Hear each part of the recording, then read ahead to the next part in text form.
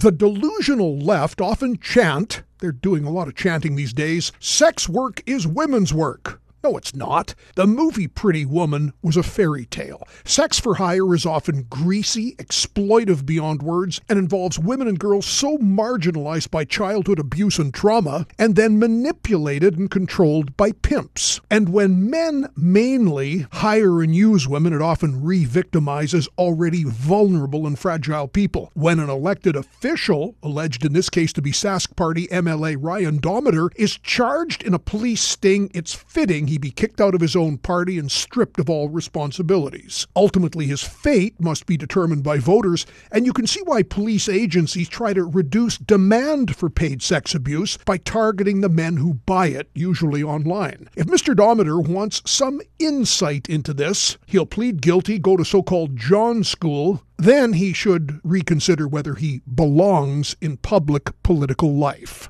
I'm John Gormley.